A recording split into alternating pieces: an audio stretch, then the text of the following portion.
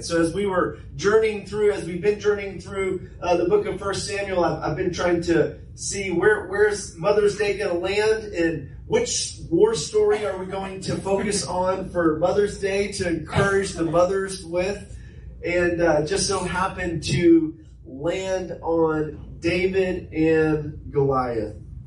And I trust that this message will be encouraging for you, moms, but everyone who's here today.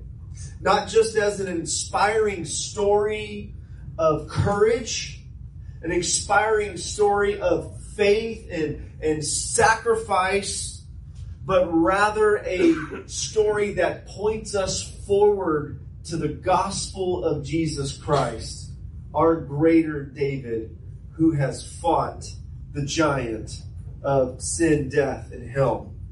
And so I titled this message, "The Battle is the Lord's."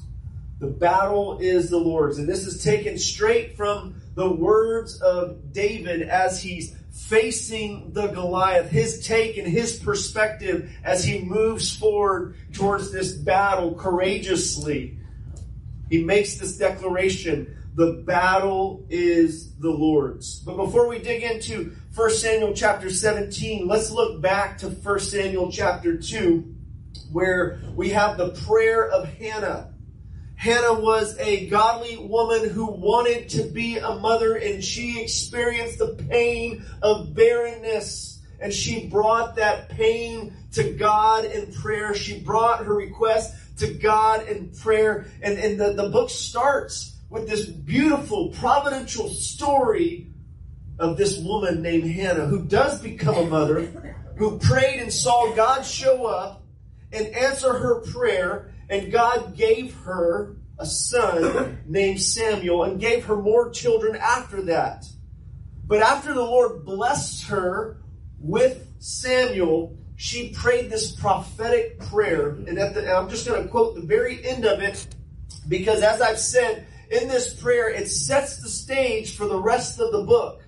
There are some prophetic elements that point us to what's going to happen in the rest of the book. What's the narrative that we're going to see unfold in the book of 1 Samuel, and it points us to the bigger redemptive narrative of the scripture.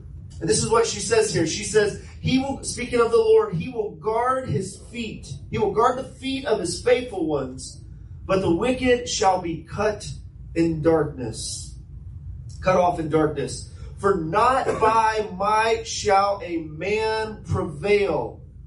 The adversaries of the Lord shall be broken to pieces. Against them He will thunder in heaven. The Lord will judge the ends of the earth. He will give strength to His king and exalt the horn of His anointed. So we pick up the story after chapter 16 when David was anointed by Samuel the prophet to become the new king. And the Spirit of God left Saul. We saw disobedience and a decline in Saul's leadership in the previous chapters. And we see a new king emerging, a new king arising courageously, a king that is going to be a man after God's own heart, one that God has chosen, one who God wants to lead His people. And this David points us to the greater David, Jesus. But notice these words in this prayer, "For not by might shall man prevail." Okay, so let's go into 1 Samuel chapter 17, starting in verse 1. "And now the Philistines gathered their armies for the battle." And I'm going to summarize some of this text because there are 50 plus verses in here. And for the sake of time, I'm going to skip over a few verses, but we're going to highlight some key points. "Now the Philistines gathered their armies for battle, and Saul and the men of Israel were gathered." Now notice that. The Philistines were gathered for battle, and the Israelites were just gathered with Saul. Okay? "And they were encamped in the valley of Elah, and drew up in line battle against the Philistines. And the Philistines stood on the mountain on the one side, and Israel stood on the mountain on the other side, with a valley between them. And there came out from the camp of the Philistines a champion named Goliath of Gath, whose height was 6 cubits and a span. He had a helmet of bronze, on his head, and he was armed with a coat of mail, and the weight of the coat was 5,000 shekels of bronze. For he had bronze armor on his legs, and a javelin of bronze slung between his shoulders, and the shaft of his spear was like a weaver's beam. And his spear's head weighed 600 shekels of iron, and his shekel bearer went before him, and he stood and shouted to the ranks of Israel, "Why have you come out to draw up for battle? Am I not a Philistine? Are you not servants of Saul? Choose a man for yourselves and let him come down to me. For if he is able to fight with me and kill me, then we will be your servants. But if I prevail against him and kill him, then you shall be our servants and serve us." And the Philistines said, "I defy the ranks of Israel this day. Give me a man that we may fight together." When Saul and all of Israel heard these words of the Philistine, they were dismayed and greatly afraid. And now David, the son of an Ephrathite of Bethlehem in Judea, named Jesse, who had 8 sons. In the days of Saul, the man was already old and advanced in years. The oldest of the sons of Jesse had followed Saul to the battle, and the names of his 3 sons who went there to battle were Eliab, the firstborn, and next to him Abinadab, and third Shammah. And David was the youngest. And the 3 oldest followed Saul, but David went back and forth from Saul to feed his father's sheep at Bethlehem. For 40 days the Philistine came forward, and he took his stand morning and evening. And Jesse said to David his son, "Take for your brothers an ephah of this parched grain and the 10 loaves, and carry them quickly to the camp to your brothers. Also take these 10 cheeses to the commander of their 1,000, and see if your brothers are well, and bring some token from them." Okay, so we're going to stop there. We'll pick up here in the next verses. But here's our big idea. The battle is the Lord's. The battle is the Lord's. We're looking at a battle scene here. Okay, then there's a number of battle scenes in the book of 1 Samuel. The battle is the Lord's. He fights for us, and he fights through us. And so we must stand in his power, looking to him for victory. And this is exactly what David did. Now let's look at, here's a picture. Here's a modern picture, a recent picture of the Valley of Elah. This is in Israel. Okay, you can go there and you can see this. And this is where they were gathered, right at this valley. And there were the Philistines who had their champion. They had this large giant of a man to lead their battle. And then for 40 days, there were the Israelites who were just afraid to engage, afraid to move forward in the battle. So they're there in this valley, each on the armies on each side. And there's this Goliath of Gath, this giant of a man who is said to be 6 cubits in a span. So theologians think that he was either, there's some debate on this, over 9 feet tall, or some think that he was over 7 feet tall. Either way, that's pretty big. That's a pretty big guy, right? If you're over 7 feet tall, or if you're over 9 feet tall, that's a pretty big guy. And he had some pretty intimidating armor as well. He was a warrior from his youth. He was trained up for battle, and he was very intimidating. And everyone was afraid, including King Saul, who was taller than all the other Israelites. He was a head and a shoulder above all the other Israelites. He was the tall guy that should have been leading the battle as the king. But he was amongst those who were afraid. Remember, the Spirit of the Lord had departed from him. Now, I looked up just what the biggest, tallest person in the world is. And Guinness Book of World Records has that Robert Wadlow was the tallest man recorded in modern history. He was 8 feet 11. 8 feet 11. Okay, that's pretty tall. All right. So he lived, I think, to be about 22 years old.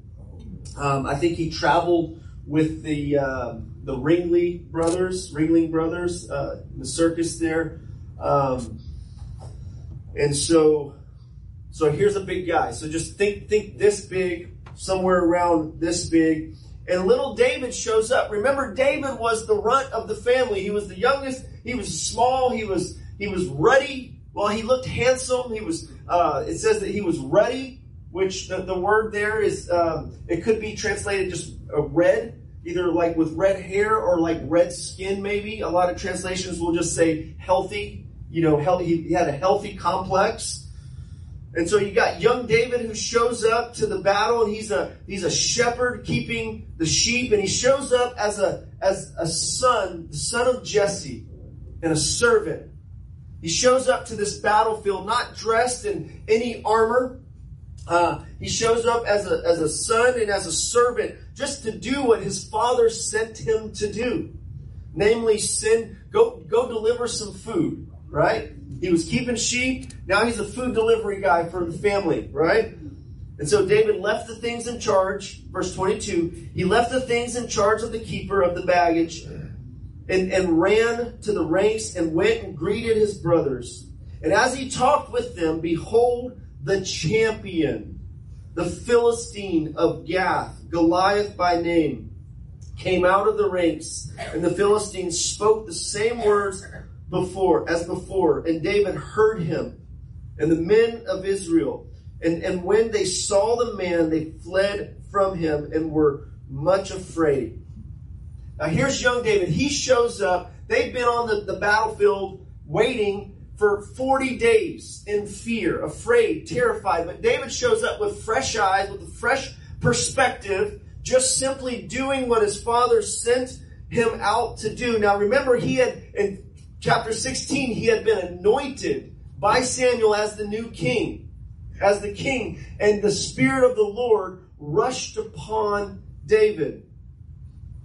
But he just continued to serve. He also served with Saul and playing music for him. When Saul had this distressing spirit come upon him, David would play his stringed instrument, and that spirit would leave. And Saul had some music therapy from David. So David was serving in these ways. But here is this providential timing that God has for David. He shows up as he's been faithful, serving, overlooked by his family, right? Serving for years in obscurity, as we talked about, in solitude last year, or last Sunday.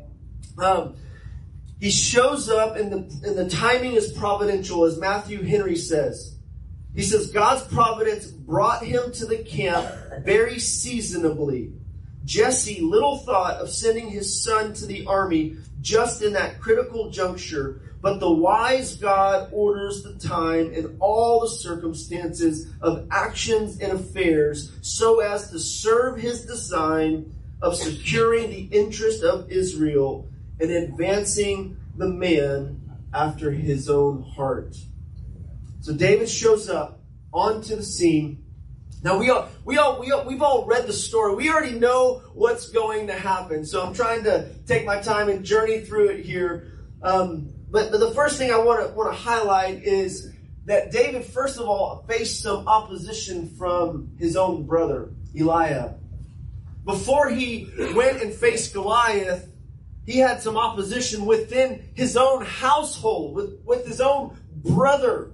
And it says, now Eliab, his eldest brother, heard when he spoke to the men. He was wanting to know what was going on here. And Eliab's anger was kindled against David. And he said, why have you come down? With whom have you left those few sheep in the wilderness? I know your presumption and the evil of your heart, for you have come down to see the battle. And David said, what have I done now? Was it not but a word? And he turned away from him. Now this is interesting.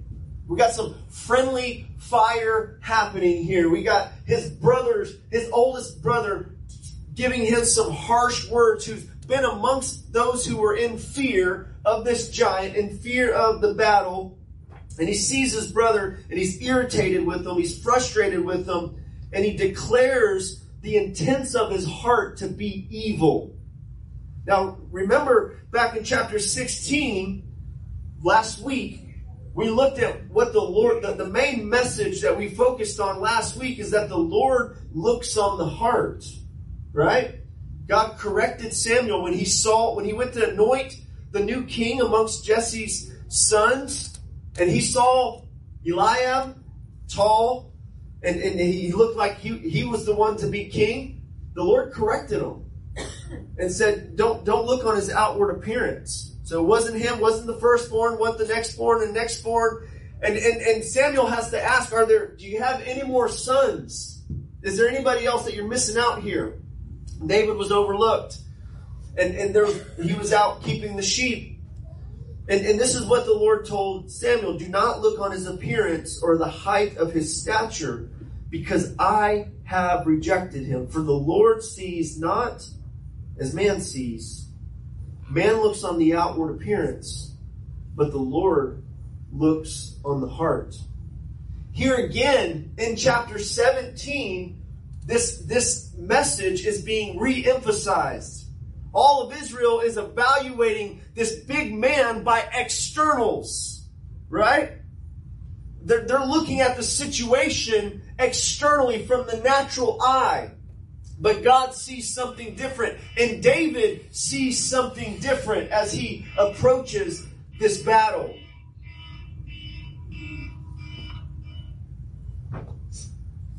Matthew Henry says this about the family opposition. He says, this conquest of his own passion was more honorable than that of Goliath. This is David in his interaction with his older brother, who accuses him of having evil intentions.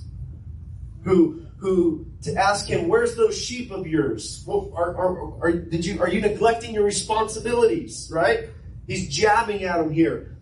Matthew Henry says that this conquest of his own passion was more honorable than that of Goliath.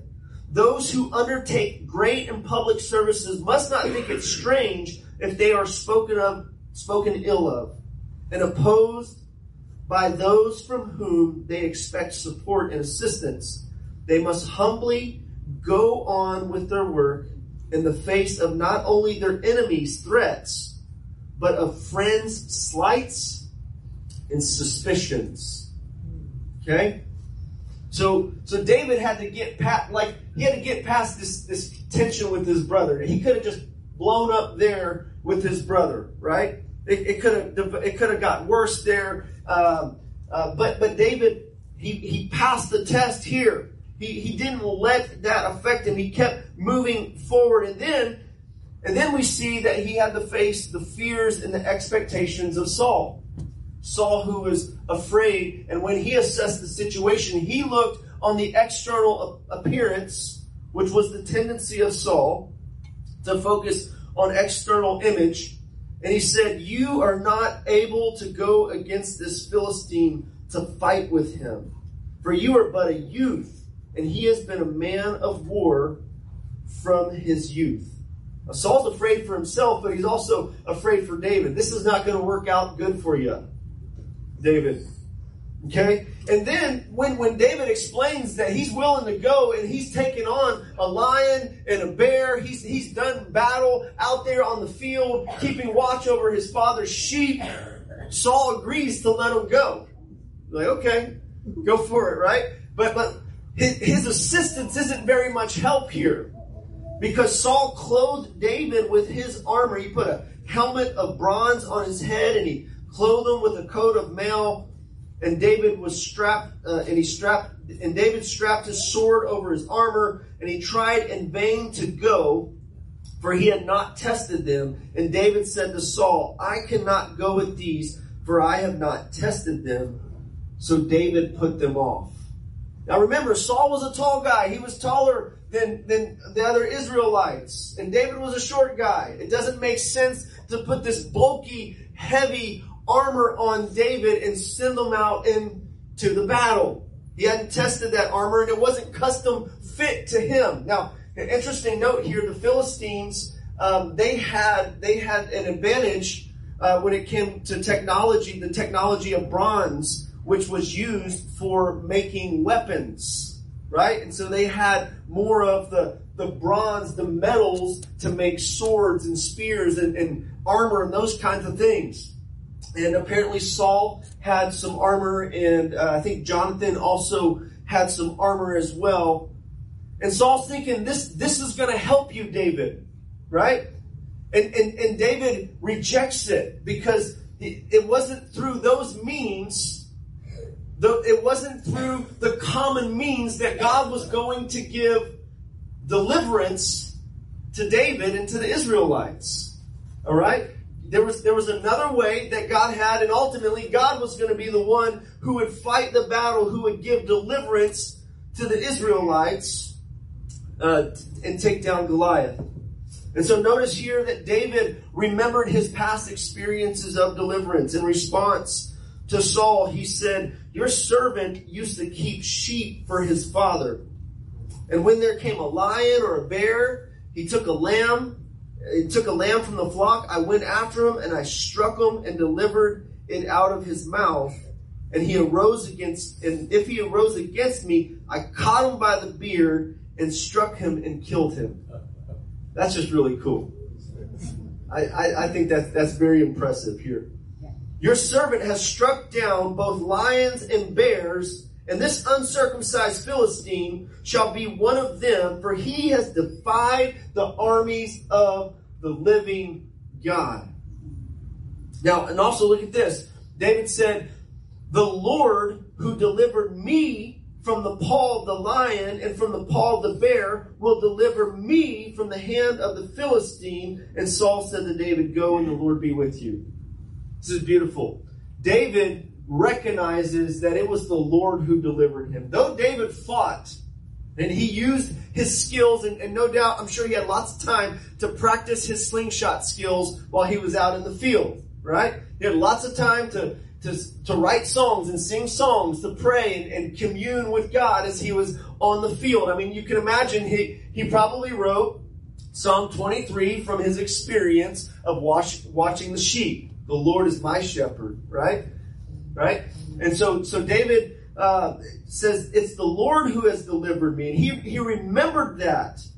God had delivered him in the past from some really scary situations. Now, this is important because the Bible over and over calls us to do this when we're facing battles that are before us. Israel was to do this. They were to remember how God delivered them out of Egypt. And every year during the Passover, they were to remember and retell the story of God's great deliverance and how the Lord delivered them out of Egypt. And we, church, we do this every week when we partake of communion. We remember how our greater David, Jesus, has delivered us from the enemy, from Satan's grip, from the powers of darkness, from sin, death, and hell. We've been delivered. And we need to be reminded. We need to remind ourselves, and whatever battle we're facing before us in this life, whatever trial we're facing before us in this life, we need to face it in light of the greatest battle being already won for us through Christ. Amen? Amen. And so David remembered his past experiences of deliverance. He didn't let the opposition of his brother judging his heart. Only God knows the heart. His brother Eliab presumed to know David's heart. God said, he's a man after my own heart. about David. Right? He didn't let the fears or the expectations of Saul to put on his armor and to fight in his way, engaging in the battle, hold him back. He put it off. And he moved forward, remembering what God had done for him in the past. Now, as he approaches Goliath, I want to highlight the theology and the faith of David. And I think this is important because this really gives us the heart of the story. All right? If we skip over this, we're going to miss the meaning of this. It's the Lord who fights the battle, right? The battle belongs to the Lord. David said to the Philistine, "You come to me with a sword, with a spear, and a javelin, but I come to you in the name of the Lord of hosts, the God of the armies of Israel, whom you have defied." Now notice, David is passionate about the glory of God. He is concerned about the name of God being honored. And this battle isn't merely against the Israelites and the Philistines. There is a battle against their gods versus the one true God, Yahweh, the God of Israel. And the gods of the Philistines are no match for the God of Israel. As we've already seen in the earlier chapters of 1 Samuel, when the ark was brought in to the temple of the Philistines' gods, what happened to their Dagon, right? He fell down, right? And it was just a pointer to the God of the Bible being greater and being the one true God. And so David's theology, he says, "I'm coming against you in the name of the Lord of hosts, the God of the armies. You're coming against me with a sword, a spear, and a javelin. And this day the Lord will deliver you into my hand." Notice who the hero is in this story. It's not David. It's not you. And it's not me. It's the Lord. It's Yahweh. You know, Jesus is the hero of the Bible. All right? And that's important that we get that when we read the Bible. There are some great godly men and women throughout the Bible who inspire our faith, who set godly examples for us to imitate, as Hebrews says to do. But we must always remember that the hero of the Bible is Jesus from Genesis to Revelation. Genesis 3 says that his heel shall crush the head of the serpent. Right? That's Jesus. Yes. And you get to Revelation and you see him coming back in power to save his people and to bring judgment on those who persist in doing evil. You see Jesus as the one who's conquered the grave. Jesus as the one who delivers us. He is the one that brings salvation. This day the Lord will deliver you into my hands. I will strike you down and cut off your head. And I will give the dead bodies of the host of the Philistines this day to the birds of the air, to the wild beasts of the earth, and to all, and that listen to this, that all the earth may know that there is a God in Israel. Here's what's driving David. He was passionate about the glory of God. He was passionate about the name of God being honored. And God told the Israelites that he was bringing them into the promised land, right? And remember back in, Deuteronomy and Numbers, when they saw the large people in the land, they were afraid, right? God had them send out spies. And Joshua and Caleb, they saw, like, we could do this, right, with the Lord. And then you had others who were like, no way, they're too big, right? And there was this fearful perspective. And David has this mentality, this theology. God is big enough to take on this giant. And compared to God, Goliath is a dwarf, not a giant. Whether he's 9 feet or 7 feet. Compared to God, he's no match for Yahweh. He's no match for Jesus. And so David proceeds in verse 47. It says, and that all this assembly may know that the Lord saves, not by sword or spear, not by sword and spear, for the battle is the Lord's, and he will give you into our hands. The battle is the Lord's, and he will give you into his hands. Beware when you or I tend to put more emphasis on it being about us. Whether we're reading scripture or whether we're talking about our own struggles, our own obstacles that we face in life, we must find our proper place in God's story, and he's the hero of the story. We are more like the cowardly Israelites, afraid, who need a champion to step up and fight for us. Because we don't have what it takes in and of ourselves to win. And we've all given into that fear. We've all given into those passions of the flesh and allowed circumstances and our own internal struggle to dominate. But the good news of the Bible is that God fights for his people.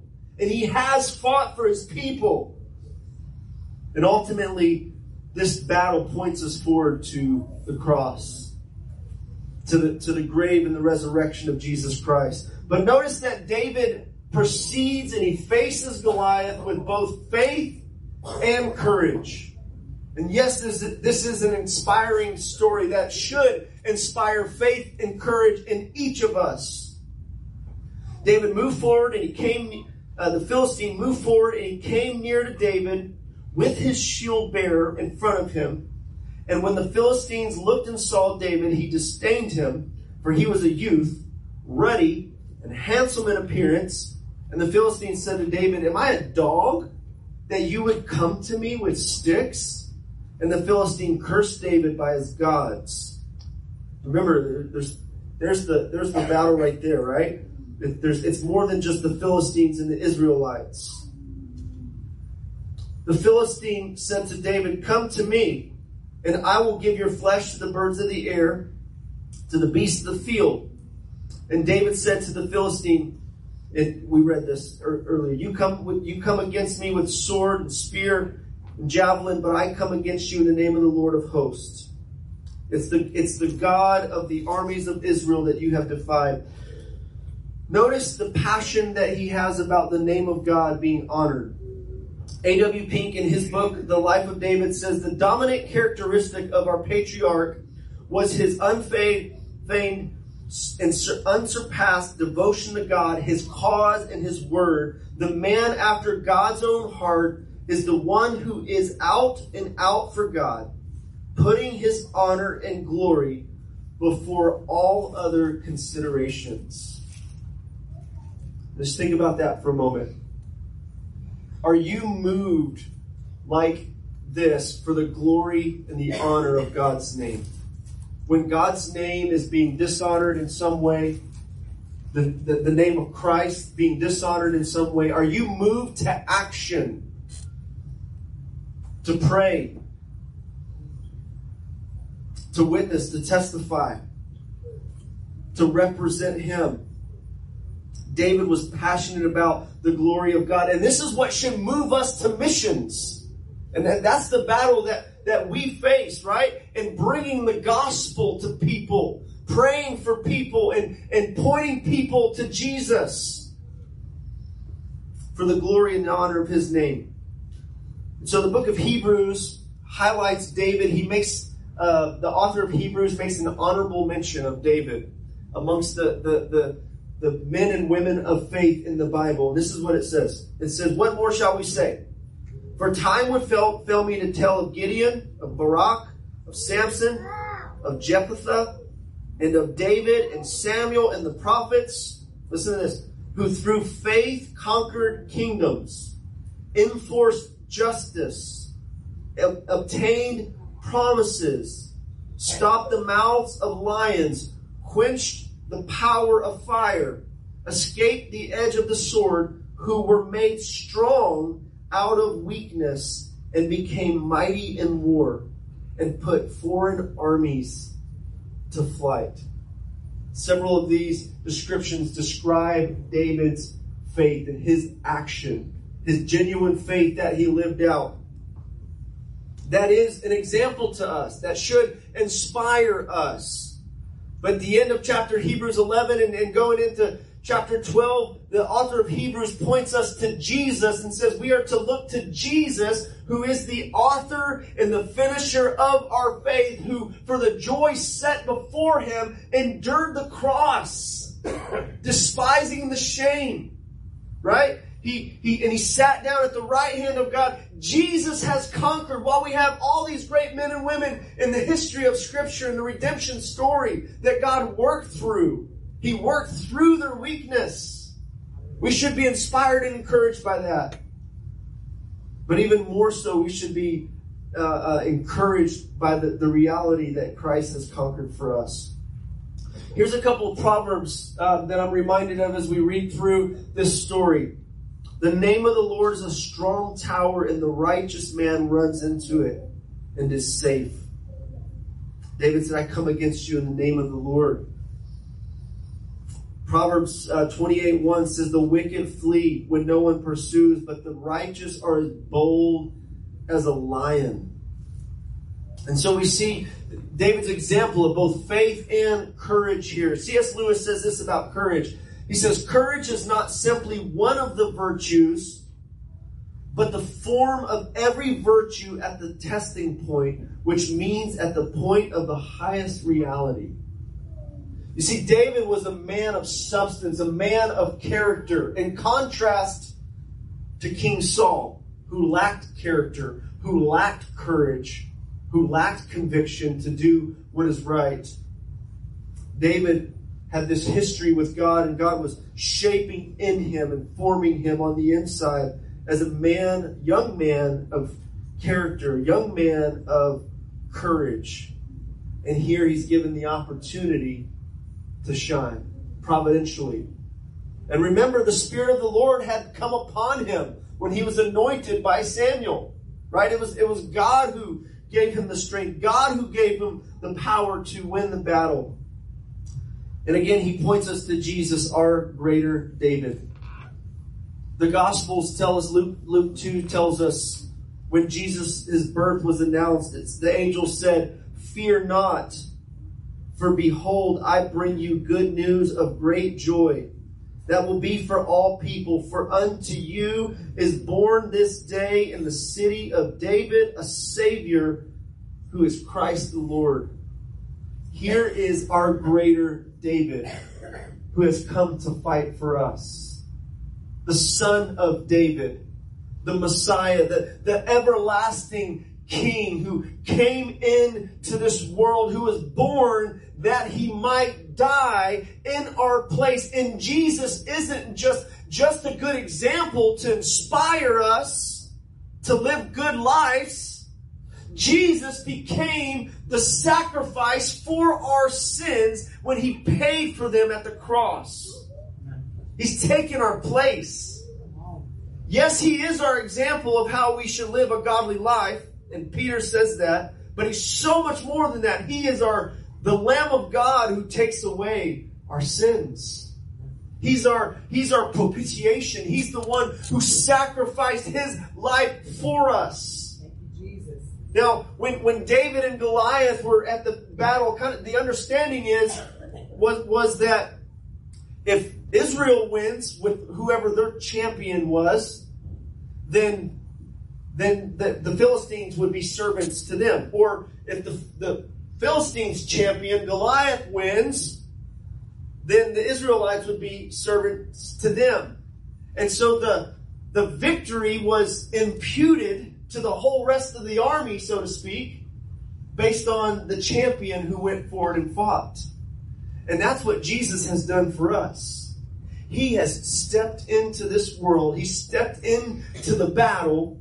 He stepped into the valley of the shadow of death, and he fought and he laid down his life for us, the righteous for the unrighteous. He died in our place, and his righteousness is given to us. His victory is given to us in Christ. And so we're fighting, as we were singing earlier, we're fighting a battle that's already been won.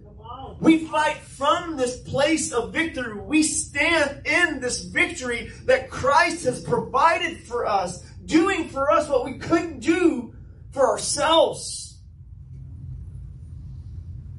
Hebrews 2 puts it like this. It says that, since therefore the children share in flesh and blood, he himself likewise partook of the same things, that through death he might destroy the one who has the power of death, that is the devil, and deliver those who through fear of death were subject to lifelong slavery.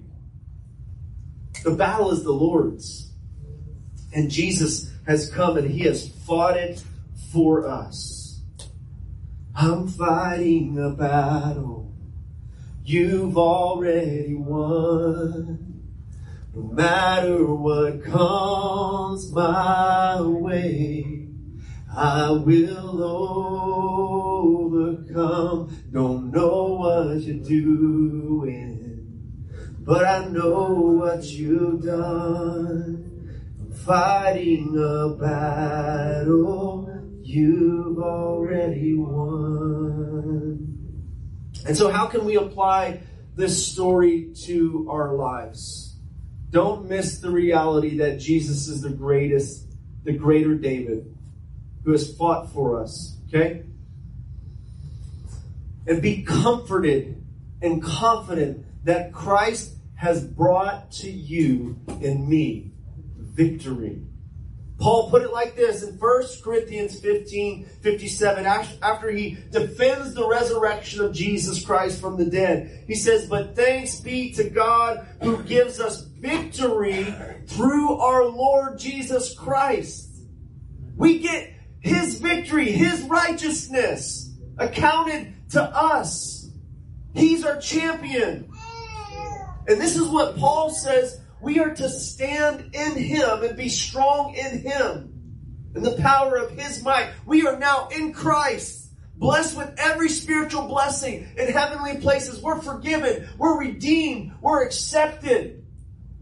And Paul, at the end of Ephesians, when he describes the spiritual battle that every Christian is to engage in, that we are to fight, though the battle is the Lord's, you and I still must fight. Yes. All right? Yes. You and I still have a battle to fight. I'm fighting a battle you've already won, right? Christ has brought the decisive victory over sin, death, and hell, the powers of darkness. He has delivered us from the kingdom of darkness and transferred us into the kingdom of his beloved Son. Paul says this, he says, finally, be strong in the Lord and the strength of his might. See, it's not by our might that man shall prevail, as Hannah said. Hannah chapter 2, or 1 Samuel 2 in her prayer. It's not by, man shall not prevail by might. Okay? How many of us are striving in our own strength, trying to move things forward in our lives?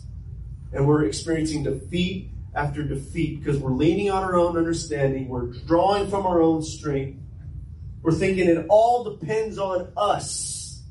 We think the battle belongs to us rather than the Lord. Right? That is a crushing, discouraging way to live. But we live in light of the gospel of grace, where he has already conquered for us. He has given us his victory. And he tells us to walk in it, to stand in it. He says, put on the whole armor of God that you may stand against the schemes of the devil. For we do not wrestle against flesh and blood, but against rulers, against authorities, against cosmic powers over this present evil darkness, against spiritual forces of evil in heavenly places. And our weapons are not swords and guns and javelins. They're not carnal weapons according to the flesh. 2 Corinthians 10 says, the weapons of our warfare are mighty in God for the tearing down of strongholds and every high thing that exalts itself against the knowledge of God. We have been given the sword of the Spirit, the Word of God, to fight with, to fight the lies of the enemy, the fears that we're facing. Saints, we can face our fears in light of the victory that Christ has already won.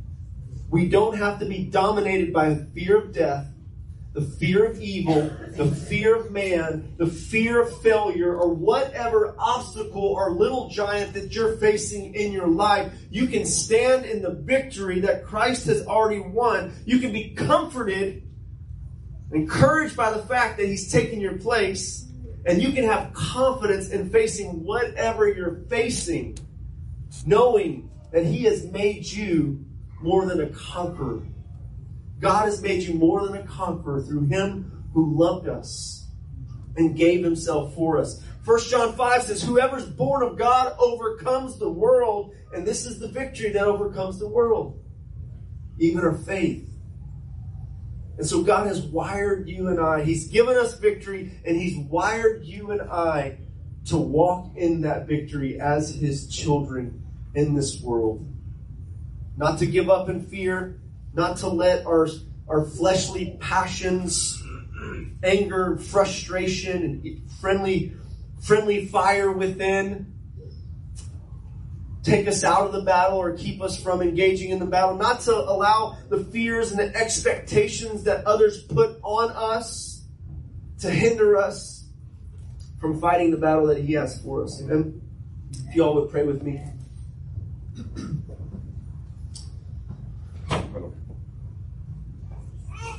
Lord, we look to You, the one who has fought for us. We openly confess that we are weak, but You are strong.